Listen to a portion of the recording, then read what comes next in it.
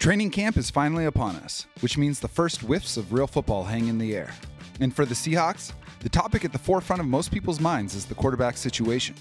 We've flirted with it all summer, but we're ready to dive in as we welcome the Football Outsiders QB guru Derek Klassen in to discuss that, the tight ends, and more as we wrap up our positional breakdown series. Let's light them up.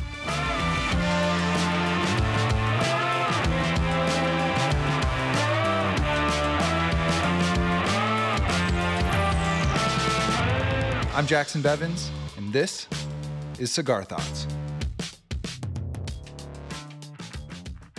Welcome back to the Cigar Lounge. I am Jackson Bevins, and along with my upwardly mobile producer, Mike Barwin, this is the Cigar Thoughts podcast. Mike, how are we doing today? Feeling good. Just trying to ride coattails left and right, Jackson. How are you? I'm doing good. My coattails are feeling a little heavy, though. Yeah, well, I'm happy to weigh you down a little bit. What's going on, man? Oh man, I'm good. We're inching towards real football. I mean, training camp is here, and even though both you and I feel like it's mostly a no news is good news situation, and that's really easy to say in May and June, it's still kind of exciting to have the whole team there and officially getting ready for the upcoming season. The expectations are relatively lower than they have been in past years, obviously. The quarterback situation, which we will touch on heavily throughout this episode, is a bit different. And, there's always the potential in those circumstances for surpassing those lowered expectations. Totally. And for what it's worth, I've got money on them doing just that. I honestly, though, would I rather have Russell Wilson here? Yeah. Yes. Team is better, more interesting, all of that. But there is something refreshing about the reset that's happening. And I say this with a multi-year view. If you're just looking at 2022, it's a bit of a bummer. But, the relationship and just all the extra stuff that we've had to talk about regarding Wilson and the team and the coach and ownership and the future and all that stuff, it was getting kind of stale. And now it's like, all right, is the short-term outlook as good? Certainly not. Is the long-term outlook more exciting? I think it kind of is. It's definitely more exciting. And if there's one person to have at the helm for an experiment such as this that's going to make it a bit more fun, I'm excited that it's going to be Pete. So I kind of am too. With that, all I'll leave you with is, let's ride. Oh, fuck you, man. Get out of here. It's funny because I've spent many minutes on this podcast and lots of words in my articles talking about how you got to choose Russ over Pete. But now that the franchise has made the opposite decision, I kind of see why. And if you are going to move on from Russ, I don't think you just bring in someone new and try and rebuild an entire brand new culture. I mean, we've seen Pete Carroll do it already really, really well. I mean, he essentially took over, a team that was rudderless and built a borderline dynasty. So I'm with you, man. And, quarterbacks are the dominant topic of conversation for many teams, but in Seattle, it's a different kind of chat than it's been in a long time. For a decade, the Seahawks have had one of the surest bets in the league taking snaps, but that's no longer the case. I know we've touched on it a fair bit since the Russell Wilson trade happened, but we're finally going to cannonball into the subject with one of the more insightful voices on the position. You may know him from his precocious work with Football Outsiders and or on Twitter. He is Derek Klassen. Derek, thank you for taking the time. Yeah, glad to be here. I am finally recovered from a trip to Vegas, so you guys are catching me right on the upswing. This is a good time. Good, man. Well, I gotta say, we had your name circled months ago when we were setting up our positional breakdown series, so we're real excited to have you. How'd you develop your interest and approach regarding the QB position? So I started back in 2014, I think, towards the end of when I was getting done with high school, and I just kind of did more NFL draft stuff generally, but just as I did it over the first couple of years or whatever, I just realized that quarterbacks were the most fun. So I just kind of started to chart them, both college guys, some NFL guys. I realized the NFL guys took longer. It took more energy just because generally they just play more games and more snaps. So it was kind of hard to get a full season for them and to do it for all 32 guys. But just generally, I kind of took the approach that way. So I would just look up clinics and, if there were quarterback coaches on Twitter, just stuff like that. It just kind of, I don't know, it just seemed like the most fascinating and like all encompassing position. I think that's actually the aspect of it that interested me the most, is that it's all encompassing. Like I mean, they're the only guy that touches the ball every play. I mean, technically the center, but like they're the only one that is like facilitating everything. And I think it just makes it a really fascinating position. Was there one quarterback that kind of pushed you to fall in love with being so obsessive about watching the position? That one is hard. I will say, I don't know about necessarily being more interested in the position, but I will say I think a quarterback that kind of shaped what I think is the perfect quarterback was Andrew Luck. Like, just watching his early career was like, man, this is a literal perfect player that is just kind of stuck in hell. But all the things that he did well, I think, really shaped the way that I think about the position. Even some smaller stuff. Like, I remember there was an example. I forget who they were playing, but he just did this really weird thing with his foot where, like, so most of the time with quarterbacks, if they're trying to open up to a different direction, they have their back foot planted and they're going to move their front foot and kind of hinge that way. Luck, for whatever reason, did this weird thing on this one play just because of where the bodies were in the pocket. He hinged off of his front foot and swung his back foot around to get where he wanted to. And I was like, how do you even think to do something like that on the fly? Because nobody's teaching that. Nobody's like repping that. Just the fact that he could do that to get where he needed to be was fascinating to me. So I would probably say Andrew Luck, yeah. That's super cool. I wonder, we're to a point in the NFL's development where there's not just one type of quarterback that succeeds. We're seeing quarterbacks have a lot of success and a lot of failures with different play styles. Do you find yourself measuring everyone to an Andrew Luck, or have you kind of figured out a way to say, you know what, like Jalen Hurts is going to win this way, Tom Brady's going to win that way? I can see the values in both. Or do you feel like look, if a quarterback can do this one thing, well, that's the standard? So I do measure them up to Luck, but I also realize that that's like a flaw in the way that I view things, because what that ends up happening is like that's how I end up missing on players like Josh Allen. And I know a lot of people missed on Josh Allen, but like he was just so incomplete that I was like, there's no way that this guy's going to be that good. And then like another example on the other end would be like, I didn't really like Malik Willis coming out this year, but I liked Desmond Ridder because to me, Desmond Ridder did a lot more of the things that were like calculated, just accurate, like sound football play. And to me, that's what Luck was. He was just the most like perfectly sound quarterback with enough playmaking that you were like, okay, he can do everything you want him to do. So I think I do kind of have the flaw of comparing every quarterback to that style and wanting them to be that. And so I do have some blind spots, but to me, it's kind of just like I'm willing to take those lumps for the sake of like liking the players that I like, if that makes sense. Yeah, man. I mean, if you remove fanhood from it, it's like, what's the point? Yeah. I mean, we want to be objective, but like objectivity at the expense of all else robs the joy of the whole thing. So, I'm going to miss on players no matter what.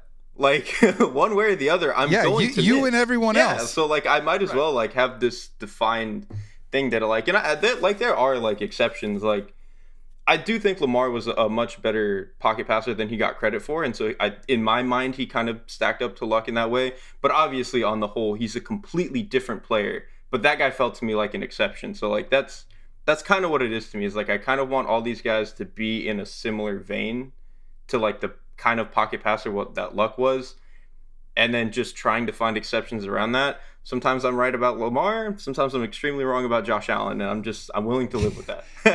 Well, I think you can get in the back of a very long line of people who are wrong about Josh Allen, yours truly included. I don't think we've ever seen a quarterback develop at the NFL level. I certainly haven't, the way that Josh Allen has. So you're forgiven for that. Well, thank you. Since you mentioned Andrew Luck, it does remind me of one of my favorite kind of Twitter debates from back in the day, which was Andrew Luck versus Russell Wilson. Now, oh God, I will give you that Andrew Luck is the better quarterback prospect, checked more boxes. I think there's a strong case to be made that Russell Wilson was better during the years that Andrew Luck was in the league than Andrew Luck was. Your thoughts? I think if you switch their situations, not one single person would think Russell Wilson was better. Which is not a hit on Russell Wilson. I still think Russell Wilson is very good and has been like a top 10 quarterback basically the entire time that he's been in the league. I just think that before the injury started to get to Luck, I thought he was a top 3 quarterback every year that he was in the league, except for like his rookie year. But I mean, no rookie is that good. But I just thought Luck was such a special player. And if you put him in Seattle with that situation that they had, I think for sure they get more than one ring. Because my thing is just like... I think that's fair. Russ obviously has the added element of like some of the stuff that he does outside of the pocket, especially when he was younger, was like unfathomable at the time. Like at the time we didn't really have Mahomes, Allen, like he was the guy for that. And obviously Luck doesn't have that to that degree. I just thought like in terms of all of the in-structure stuff, accuracy, ability to handle the pocket, ability to open up the offense to do whatever it wants to do, I just thought Luck was equal or better than Russ at all of those things. Well, here's what I'll say to that point. I think Luck is an infinitely more coach-friendly quarterback than Russell Wilson. I think that is probably true.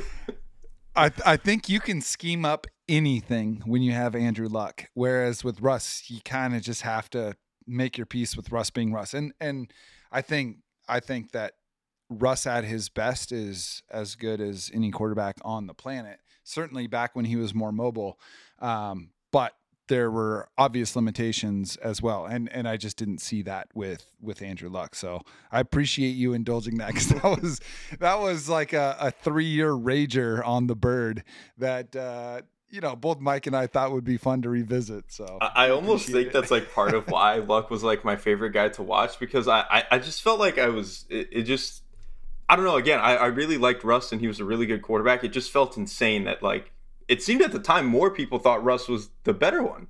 And that, to me, was like, I think that's what drove me to Luck in a way. You were just so enticed by Andy Benoit. Well, I'm guilty. I'm guilty of that. But let me ask you this. I can already tell that you are very honest with your self-assessment. So I'm going to take advantage of that and ask you this. If Russell Wilson was drafted number 1 overall and Andrew Luck was drafted number 2 overall instead of Luck number 1 and Russ in the 3rd round, would you feel differently about that? I mean, I think the conversation about Russ just would have been a lot different, so it wouldn't have been as aggravating. But I don't know, because I mean, it's tough, because I feel like saying that Russ was protected in Seattle makes it sound like I'm trying to, talk down to him or talk down about him. That's not necessarily what I'm trying to do.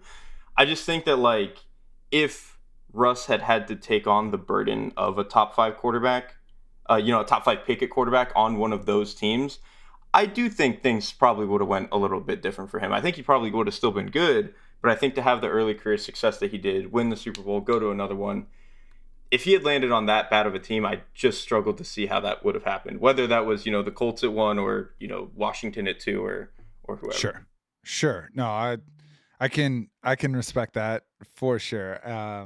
I think ranking quarterbacks is like the most fun hypothetical conversation in sports. So, it's fun to dive into that and see what could have been. But, there's no question Russell Wilson benefited from the situation he was drafted into, which at the time did not seem like a great situation, right? Seattle was coming off of back-to-back 7 and 9 seasons, and there was a lot of pressure on them to get a different quarterback. And in hindsight, it's like, oh my God, what a perfect situation. You had a generational defense, an amazing run game.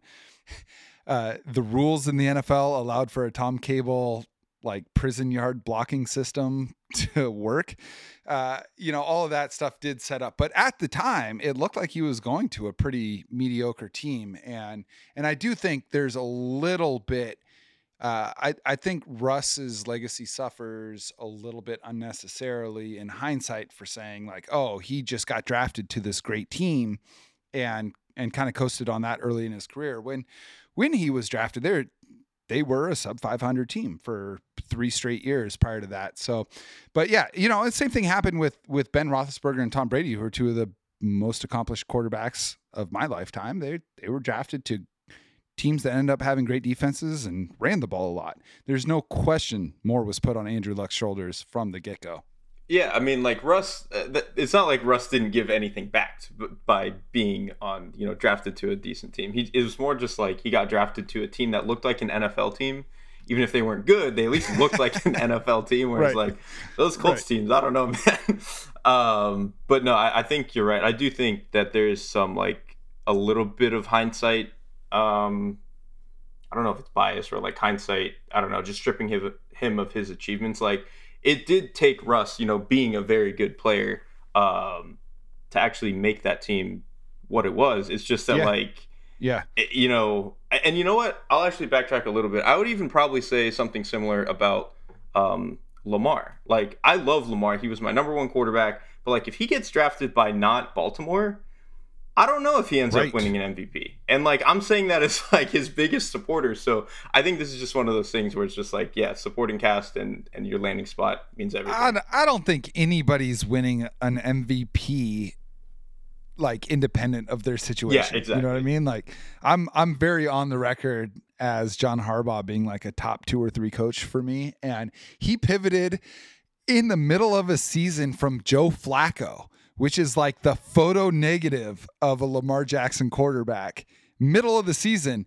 And him and Greg Roman just drew up a different offense and were like, we're just going to keep winning games with a totally different scheme. There are so few teams who are equipped both from a personnel and a philosophical standpoint to pull off something like that. So there's no question Lamar benefited from that. But I think that's true of any great quarterback. Yeah, for the most part. And that's exactly it. It's just kind of I think, honestly, the way that landing spots works is like, it doesn't necessarily make or break a player. It's just that like every player has their spectrum of outcomes, and the landing spot is going to like, Andrew Luck could only be so bad, no matter where he plays. And the same, I think, is true even of Russell Wilson. Like, I think even if you put Russell Wilson on the worst team at his peak, they're still probably like a pretty competitive team. I think it's just that, when you get a landing spot like what that Seahawks team became in 2013, you don't necessarily have to be in the top 3 to make good on that. You just have to be like top 10. And Russ was that year. He obviously was. Yeah, certainly. And we're going to get to Seattle's current quarterbacks in a minute. But part of today's show also involves the tight ends, a position that is often referred to as the quarterback's best friend. In an offseason full of remarkable trades, none was bigger than the one that sent Russ to Denver. And while that's rightfully the headline, Seattle did receive a pretty prominent haul in the process. Much has been made about Drew Lock coming over in that deal, but the guy I'm most excited about is Noah Fant. What can you tell me about Noah Fant, who was a high-ish first-round pick a few years ago? It's a position Seattle has long prioritized in the draft and free agency and trades. What is Seattle getting with this guy? I think they're getting what they were hoping they had with Gerald Everett. He's a really athletic yak monster. That's like, I think, his selling point. I don't think that's all. He's like a freaky athlete. Yeah, he's an insane athlete. I mean, both of those guys coming out of Iowa, him and Hawkinson, were just like unbelievable athletes. But I think with Fant, you see it a little bit more when he has the ball in his hands. Whereas I think some other players are just really natural, smooth athletes. And I think part of their athleticism, or at least part of the way that it manifests, is that they have such good like spatial awareness that they're never having to slow down or think about where they're going. With Fant, I think that gets a little tricky sometimes, but I think once he gets the ball in his hand, he's just like, he's unstoppable. Like, he's one of probably the best yak guys at the position in the NFL. He did have some drops like early on in his career, but I think that's something he's kind of ironed out. And then I think he's also gotten better in the blocking department. Like, I remember he came out of Iowa and people were like, well, Hawkinson's the complete guy and Noah Fant is going to be Eric Ebron. And I think looking back now, like, there's no way anybody would compare Fant to Ebron. Like, I don't think, Fant is doing what like George Kittle does, where he's just burying people and he's like a 0.75% of a tight end. George Kittle's an alien, like that's he's not quite to that degree, but I think George Kittle is Aaron Donald on offense. I mean, at his best, like the way that he buries people for a guy his size, it just doesn't really compute. And like I said, Fant isn't quite that level, but I think he's definitely a guy that, like, if he's out there and he's your only tight end, you still feel really good about running the ball. You can still run behind him.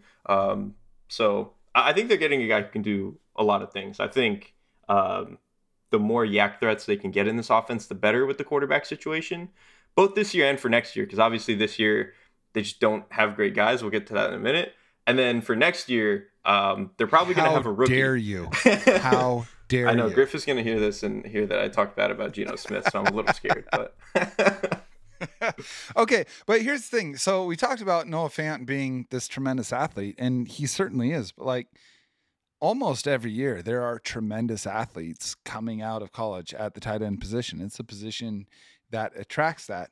But for every Travis Kelce or George Kittle or Kyle Pitts, there's a bunch of Mike Gesicki's, Jonnu Smiths, David Njoku's, guys who break the spark program, you know, with the way they test at the combine and all these things. But what gets overlooked with the tight end position, why I think it takes so long for guys to develop, is you have to learn how to be an NFL player at two different positions. Like, unless your team's just going to line you out wide and call you a tight end, you have to be essentially an offensive tackle and a wide receiver at the NFL position. When you look at a guy like Noah Fant, and especially knowing the premium that Pete Carroll puts on the blocking abilities of a tight end, do you see him thriving in the type of way that Seattle will commit to as like, hey, this is our tight end moving forward? Yeah, I don't see why not. And because like with Fant, like you said, the tight end position is one of the, I think, tougher transitions into the NFL. Because like you said, you're not just learning one position, you're learning two. And honestly, it's a little bit more than that, because like, so with their wide receiver, when they're navigating space and stuff on that, you know, with all their routes, a lot of the times you're kind of just playing one-on-one on the boundary. Tight ends, they're having to like fly through 8 different bodies over the middle of the field and stuff. And that can get tricky too, especially when the hashes are a lot different than college and stuff. So I think it's definitely a pretty big transition, but I think Fant, he played well early on, and has only really gotten better in the NFL. I know last year was a little tricky because, you know, in part because of injuries and stuff, but I think he's a player who, like, at worst is a fine starting tight end, you know, somewhere in the middle of the pack. And at best, I think he can be I think he can be in that tier below the elite guys. So I don't think they're going to get a Darren Waller out of this or anything, but I think he can be right in that next tier of like really, really good. And you can, you know, put some of the focal points of your offense around what he can do. Dallas Goedert or Noah Fant? Oh, I think Goedert. The reason being is I think Goedert is better when you split him out. I think he's just a little bit bigger and a little bit more of like a matchup nuisance. Okay. Because I will say the thing with Fant is I don't think he's particularly good at going up for the ball, at least not in the way that you would traditionally think of as a tight end. Like I said, he's more of a space player. Whereas I think Goedert can do enough of the space stuff, but is also just like, you get him near the ball and he'll find it. He's grimier. A little bit. So the Seahawks also spent real money to keep Will Dissly. They chose him over someone like DJ Reed this offseason. Can you break down the difference between him and Fant, and maybe shed some light on why Seattle chose to spend $8 million a year on him? I mean, I think Dissly is also kind of a little bit, you know, I think he can be a decent blocker. I think he's also a little bit better in the underneath area if you're just trying to like move the chains a little bit. In terms of like why they made this personnel decision, so I was kind of looking at their depth chart earlier. Is Will Dissly worse than whoever Seattle's wide receiver 3 is? No. I'm not really sure he is, and that's why you keep him. I think that's the reason. But are they keeping him to be a receiver when you're also picking up the 5th-year option on Noah Fant?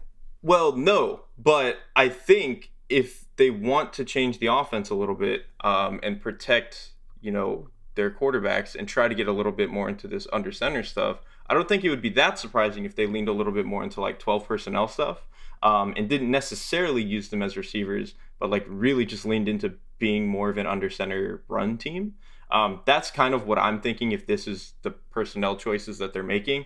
I mean, if they did make one of their tight ends more of a receiver, I do think it would be Fant and not Dissly, and then they would just keep Dissly in line. But I just think it's more of a move that like maybe they didn't feel that good about the receiver market, and they were like, well, we'd rather just keep Dissly, be a little bit different in terms of personnel than a lot of the rest of the league, and try to win that way. It's also, I think it might just be an experiment because like this year doesn't really matter for them. So they might just be like, what does this do for our offense? Who knows? So between trading for Noah Fant and re-signing Uncle Will, it feels like we've lost track of the 6'7" colossus with flow, better known as Ent Luke Wilson. I'm of course talking about Colby Parkinson. Who, Everyone knew who you were talking about when you yes, said of course. that. Well, it speaks for itself.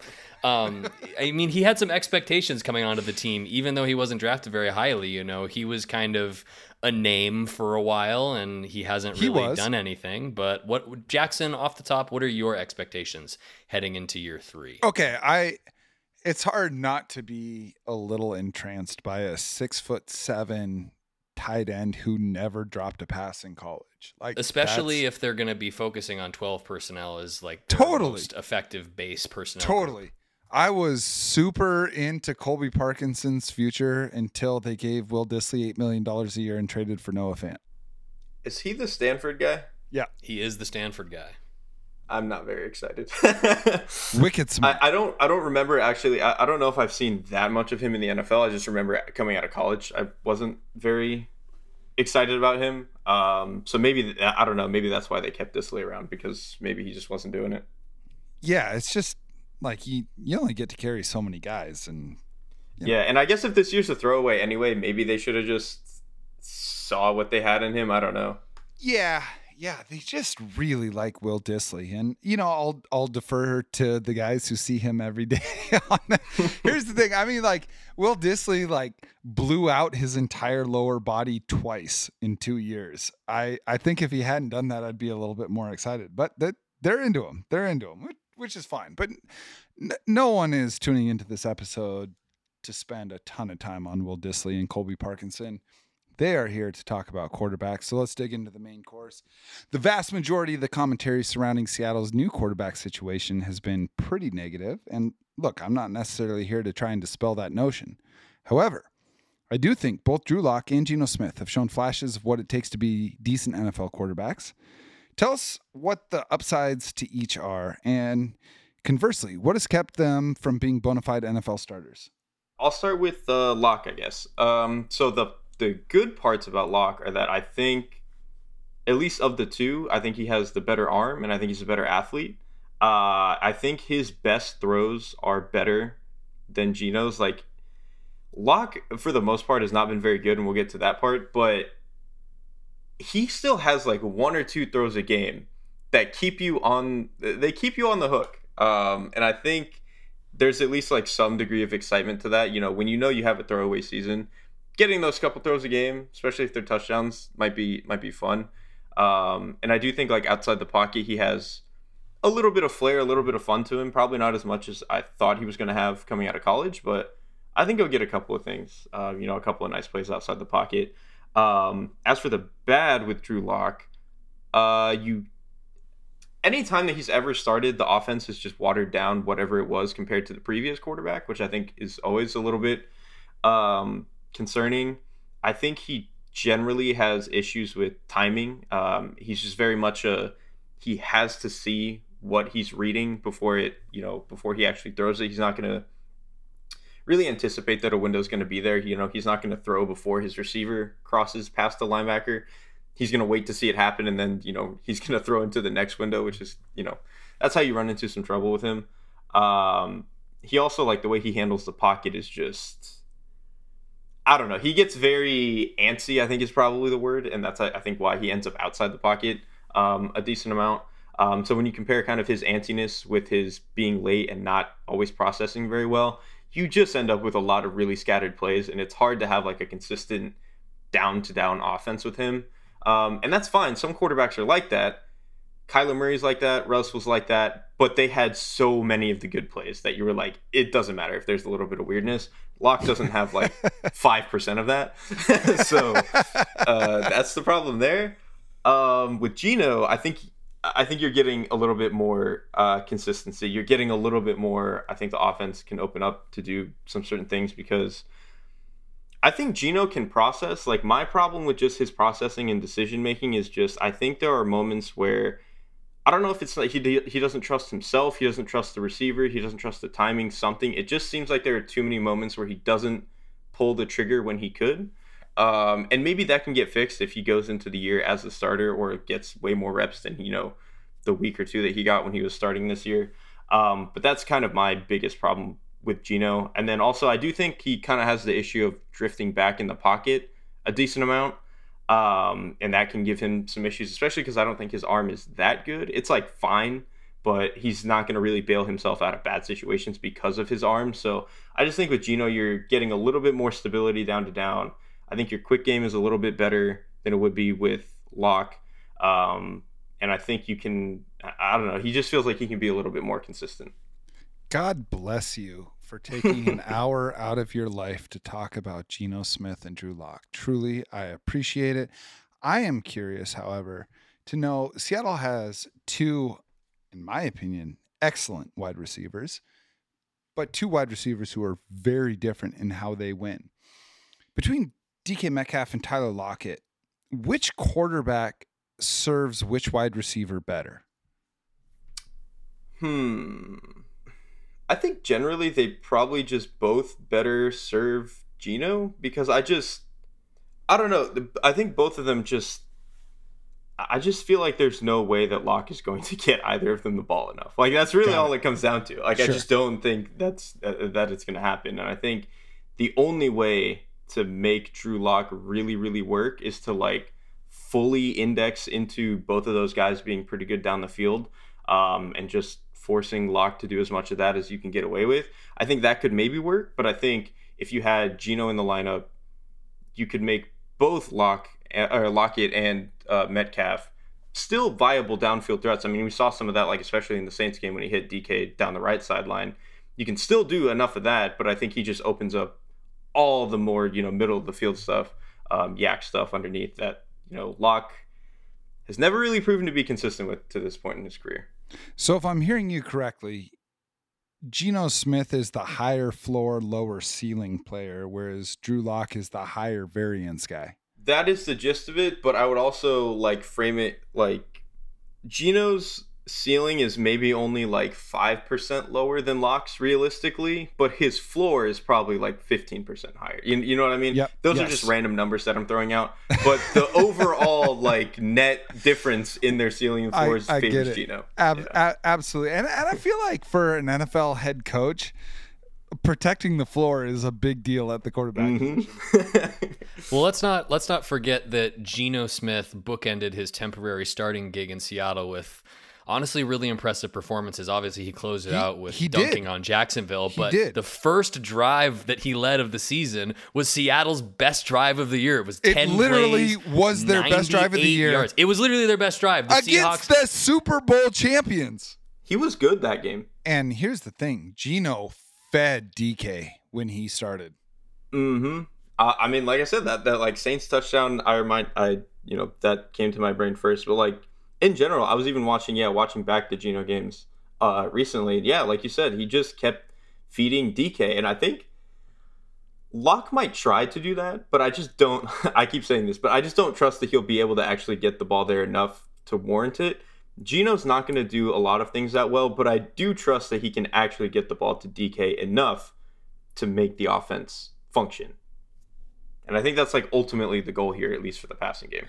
Yeah, I mean, I think it could just be ugly for sure. I got to think if I'm a mediocre quarterback behind a mediocre offensive line and I've got DK Metcalf and Tyler Lockett, like I mentioned earlier, they win in different ways. Tyler Lockett can create separation early better than DK Metcalf does, but I just feel like Metcalf offers a much higher margin for error than Lockett does.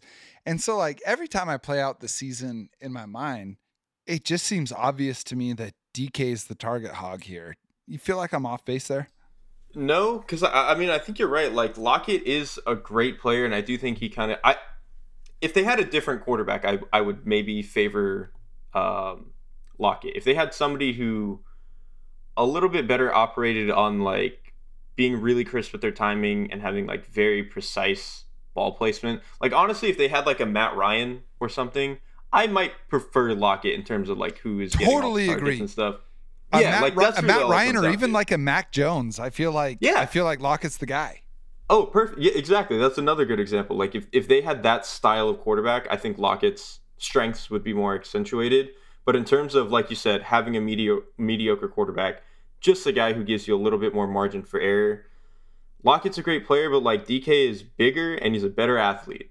It sounds really simple, and it shouldn't be that simple, but it kind of is. Like he's just bigger, and he's a better athlete. And so if you can get him the ball, he's probably going to do more with it. And I think his best plays are generally better than Lockett's. That gets a little tricky when you start thinking about all the Russ moonballs, Right. that they were so good on. But obviously, neither of these quarterbacks are going to provide that, so that kind of waters him down. Yeah, that's the thing. Like, I'm a huge Tyler Lockett guy. I mean, the guy has eviscerated cornerbacks his entire life at whatever level he's played at, and has always just been knocked because of his size. And he's been a top 20 wide receiver in the NFL basically his entire career. But so much of his production has come from these make an NFL commercial out of a Russell Wilson throw, insane catch on the back end of it type of plays that frankly neither Drew Lock or Geno Smith are gonna do. Like, Tyler Lockett is so good at those high variance plays, whereas I feel like with DK, it's like you're just throwing at the side of a barn. You just have like a massive window where the percentage of it being a completion are so much higher than Lockett, who, for as amazing as he is, has benefited a great deal from one of the most pinpoint passers in the NFL.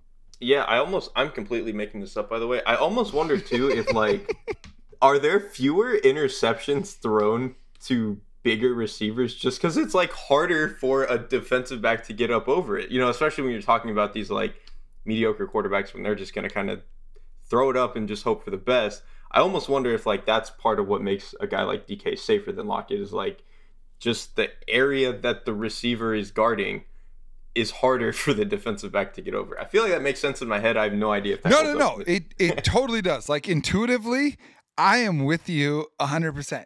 So one of my favorite stats ever, and of course I'm saying this as someone that follows the Seahawks, but one of my favorite stats ever is there have been two wide receivers or two seasons in history where a wide receiver has had a perfect passer rating when targeted. And it's Tyler Lockett both times. He has two seasons in which the quarterback rating when he's targeted is 158.3. And it's Tyler Lockett both times. And so my question is, like, don't get me wrong, Tyler Lockett is fucking amazing. Like, he's very, very good at what he does. His proprioception is like 100 out of 100. But he's also benefited from the best deep ball passer in the NFL statistically over the last 10 years. And deep ball passes help quarterback rating more than anything else. But like, Tyler Lockett has had the two most efficient seasons arguably in NFL history. It's just interesting to think, like, is that because of how good Russell Wilson was on those? Or, did Tyler Lockett really elevate Russ that much? I think this season will be very illuminating in that regard. I think it's kind of both in a way. Like, I do think Russ obviously helped him that way, but Russ probably hurt him in some ways, just in terms of not being able to access him early in routes, totally. as well as totally. Other quarterbacks might. So like, I don't know. I think it just kind of depends on like what quarterback he's with. Like I said, I think Lockett would probably be really good with a guy like Matt Ryan. It would just look way different than it ever did with Russell Wilson. Right.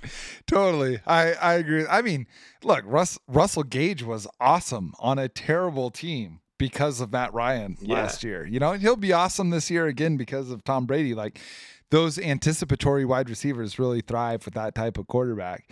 Now, Pete Carroll is notorious for hyping up his guys, which as a fan of the Seahawks, I love. He has talked up Drew Lock as having a bunch of untapped potential, while also declaring that Geno has a firm lead in the competition for starter.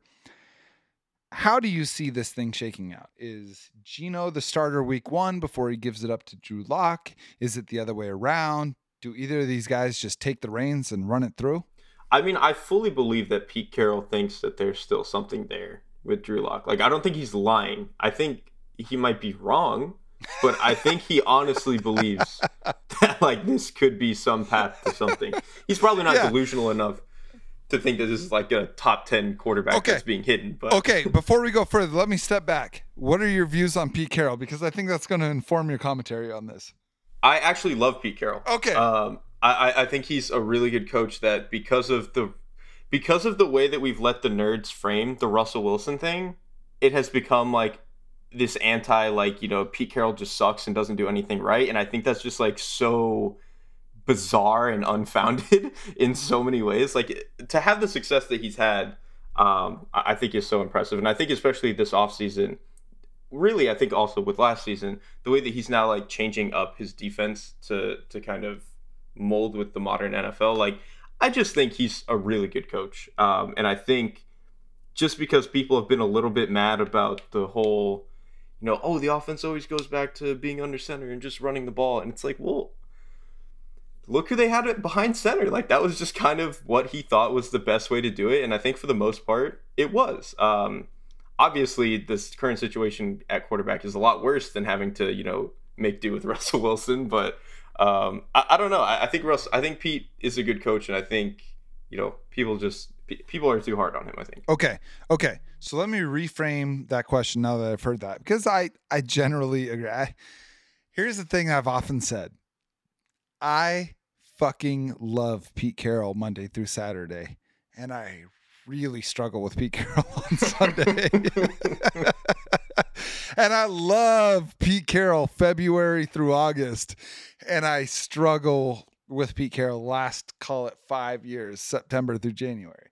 So all of that being said, if I had to reframe my initial question, if you had to bet, you're going to get $1 million if you get this exactly right. How many games does Geno Smith start? How many games does Drew Lock start? And what are the chances of neither of them being the guy? I will say Geno starts like 13. Okay, and lock the other 4, I guess. I think Geno's the guy. I think he's going to be the guy eventually. So if that's the case, how does Drew Lock get 4 games? Either Pete tries to just, you know, force him into the lineup early and just to see what he has, because they know that this is like a wasted year. And I do think Pete is obviously smart enough to know that. And I think, like I said earlier, I think he genuinely believes there is something there with Lock. So I think he probably wants to try it out. I just think it's going to go poorly, and he's going to realize this is not the way to win football games and like truly evaluate the rest of the roster. And that's how eventually Lock will lose the job. Maybe only 4 games is like not enough, but I just generally feel like he's not going to be able to maintain this. The only argument I could see that Lock is good is like maybe just for whatever reason in Denver, he really actually never was welcome, and there is some sort of like tone change with him in Seattle. That is obviously like hyper optimistic, and I don't believe that. But if there is some sort of change, it would be that. I just, like I said, I don't think that's actually going to happen. In an alternate universe where David Tepper knows how to exercise even a smidge of restraint, and Baker Mayfield somehow ended up on the Seahawks roster, how many games would he have started out of this group? I love this question. I love as many until his shoulder labrum or whatever fell apart again. So Baker is So what you're saying is Baker Mayfield is clearly better than Drew Lock and Geno Smith. Oh yeah, I mean I don't think Baker's any good anymore. But I agree strongly. Yeah, I think with Baker it wouldn't make this team good or like competitive really, but they could win like 8 games and like be annoying. I think it's a little tougher with these two. So then what's your with Geno at the helm, what is your over under win projection for the Seahawks? Please say 6. I got a lot I was literally about to say 6. Yeah, not even kidding you. Let's go. I'm not making my mortgage payments in February if they don't win 6 games. All right. Okay. All right. Okay, so we've been talking about 2022, which look, I might get killed for this. I don't really give a shit about 2022 the second they traded Russell Wilson, because they're not competing for a Super Bowl. And because of Russell Wilson, we have been trained to see things through a Super Bowl lens. So I'm looking at this from a downstream perspective. It is my opinion, it is my hope that neither of these guys are the starter in 2023, which is why I'm not overly caught up in which guy wins the starting job this year. That being said, Derek, if you had to handicap the odds of a given guy being the Seahawks starter after this season, I'm talking 2023 and forward, would it be one of these two, a current NFL starter elsewhere, or a draft pick? I would bet everything on it being a draft pick, honestly. Yeah, I do too. Like, I for sure don't think it's going to be either of these two. In terms of the veteran market, I don't know who is supposed to be available. Even just in terms of like trade targets, the first quarterback that I can think of that might get traded next offseason if something goes wrong is Kyler Murray, but they're not going to trade him in the division. So that's clearly off the table. Also, Pete probably doesn't want somebody that's like similar to Russ anyway. No, he's not trying to run that back. Yeah. Absolutely. I was going to say, there's a pretty enticing guy that's over there in Denver. Who knows? Maybe they pull the trigger on that. Oh my God. I mean, the only other thing I can think of is I don't think Jimmy's going to happen. I just think it's probably going to be a pick. After this year, here's the thing. Pete Carroll is 120 years old. He's not going to move. He's going to do 1 year with Drew Lock and or Geno Smith. And then he is taking a fucking shot at the moon. Mm-hmm. He's not going to do a Jimmy Garoppolo. He's not going to do any of these middle of the pack guys that might be available. I think he's looking for a swan song quarterback. So I'm with you. I am hoping for, and I would be betting on it being a quarterback in the draft next year. Since you are a guy who follows college quarterbacks very closely, is there one in the 2023 class, which is a insanely hyped quarterback draft class? Is there someone in there that you're like, this is the Pete Carroll guy? This is the guy that can send him off on a Super Bowl championship? It's hard to know if they want to kind of keep the general structure of what I think Waldron's offense is supposed to be. Then honestly, somebody like Will Levis probably makes a lot of sense. I'm just saying that is I don't think they're going to be able to get Stroud or Young. Probably. You're saying they'll win too many games to get those guys. Probably. Oh, he's taking the over, hitting the over. Hey, let's go. Exactly. Jackson's getting paid, baby. Jackson's getting paid. So I think they probably won't be able to get one of those guys. Of the two, I think Stroud probably makes a little bit more sense for what they might want to do. But yeah, besides that, I would say probably Levis. I kind of like Tyler Van Dyke from Miami a little bit. He needs to be better this year than he was last year, but also last year he was a redshirt freshman and he looked like he knew what he was doing for a redshirt freshman, which is really impressive. So, and he's a guy who plays like he's got a lot of he plays like he has nuts. That dude just does not care about window. He will throw the damn ball where it needs to go. And he will make it work. And I think that Pete Carroll probably appreciates that kind of player. So I don't know. Those are probably the two guys I'd be looking at. At the risk of being memed here, I love a QB with big nuts. And dude, yes. Yeah. You know what I'm saying? I'm not trying to be vulgar or whatever, but you're out here to win a fucking Super Bowl. Throw the ball, make a play. Who gives a shit about going 10-7? I want a guy that can win a Super Bowl. The first guy, you mentioned Van Dyke, but the first guy that you mentioned was Will Levis. For those listening who are less familiar with him, what is it about him that makes you think he could be the guy for Seattle? I will start by saying that he is very similar to Ryan Tannehill, I think. He's a guy who is going to stand in the pocket. He has a really good arm. He can rip it to the sideline. He can just, drive on deep posts and stuff like that. All of the deeper, everything that you can imagine, what a route off of a play action concept would be. He's wonderful at all of those things, just in terms of his timing, arm strength, accuracy, all of that. I think he's a pretty good athlete, not a guy you're going to want to run all the time, but if you want to do boot stuff and have him maybe be outside the pocket a little bit, I think he can do all of that. And then I think he's just at least to this point in his college career, he's shown that I don't think he's a fantastic processor, but I think he very clearly gets the basics of like how to run through a progression, how to stay on time, that sort of stuff, how to get to the backside. So I think he generally is going to come in with like a fairly high floor that Pete Carroll is probably going to want to work with. So I just think between all of those things, he probably makes a lot of sense for them. I do think he can be a little, we just said we like quarterbacks to play with big nuts. I think he can be a little stubborn at times. I think he can be a little overzealous. But I think I'd rather have a quarterback who has that problem and you try to work them down than a guy who just is a little bit scared and you have to work him back up, which I think is mostly impossible. So that would kind of be my framing for him. Here's the thing. It is, in my opinion, and what do I know? I'm just some guy. But in most pursuits in life, and I think this is very true for quarterbacks, it is much easier to raise a person's floor than it is to raise their ceiling. Like some guys just have talent that other people don't have. And no matter how hard you practice or train or whatever, if a guy with more talent practices and trains just as hard, they're going to beat you. And I want that guy with that high ceiling.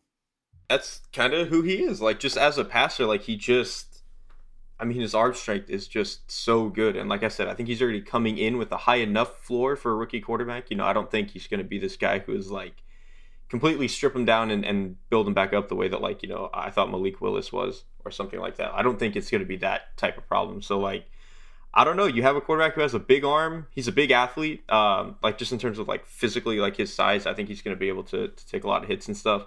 And then just the way he plays, like his overzealousness, I really think he can be something like Ryan Tannehill. And I think we all think of Ryan Tannehill now in like the Tennessee framing, but like I think people forget he was kind of good in Miami before. I love Ryan Tannehill. I am like on record as being a Ryan Tannehill guy. Like I would take Ryan Tannehill. The Seahawks could be like a winning team with Ryan Tannehill. I don't think he's like a great quarterback, but like they could be a winning team with Ryan Tannehill. Don't get me wrong. I'm not like conflating him with Tom Brady or anything. Right. I'm just saying like of guys who the general consensus thinks like, oh, he's not that great. I'm kind of that way with Kirk Cousins too, even though I think he's a totally like an absolute weirdo. Freak of a person. Yeah. Like these are guys who are better in real life than the perception of them are. And like you could do a whole lot worse if you're going to build a great team than someone who's the next Ryan Tannehill. Exactly. And like, I don't know.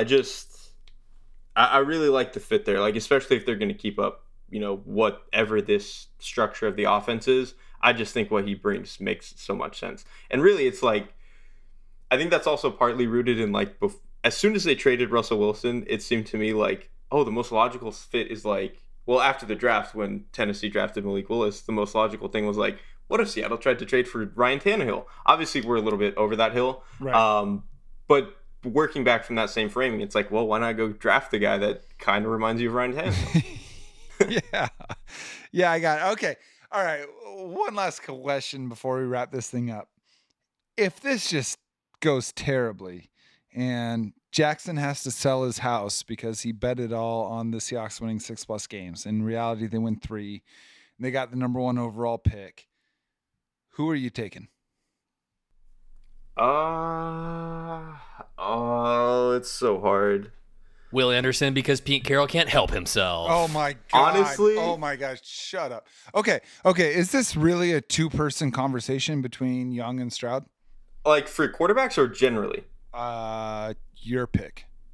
I think for quarterbacks, it kind of looks that way now. I think it's possible that one of the other guys, whether it's Levis, McKee, Van Dyke, like I think it's possible somebody could rise into that area, but I think for now it's probably Stroud and Young.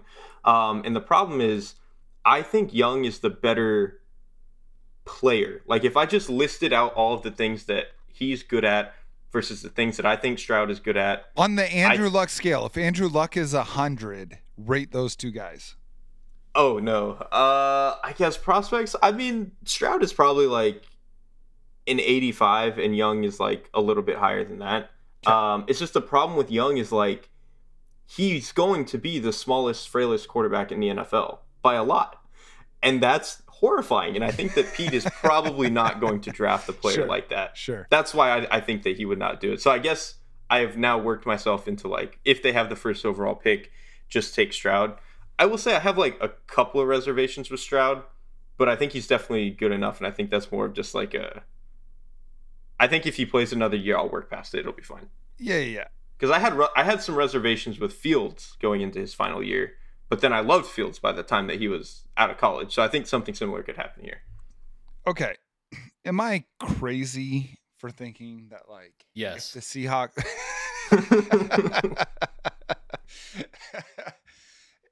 if the Seahawks do win like 6 or 7 games, am I crazy for thinking that, like, Anthony Richardson is a great Pete Carroll quarterback?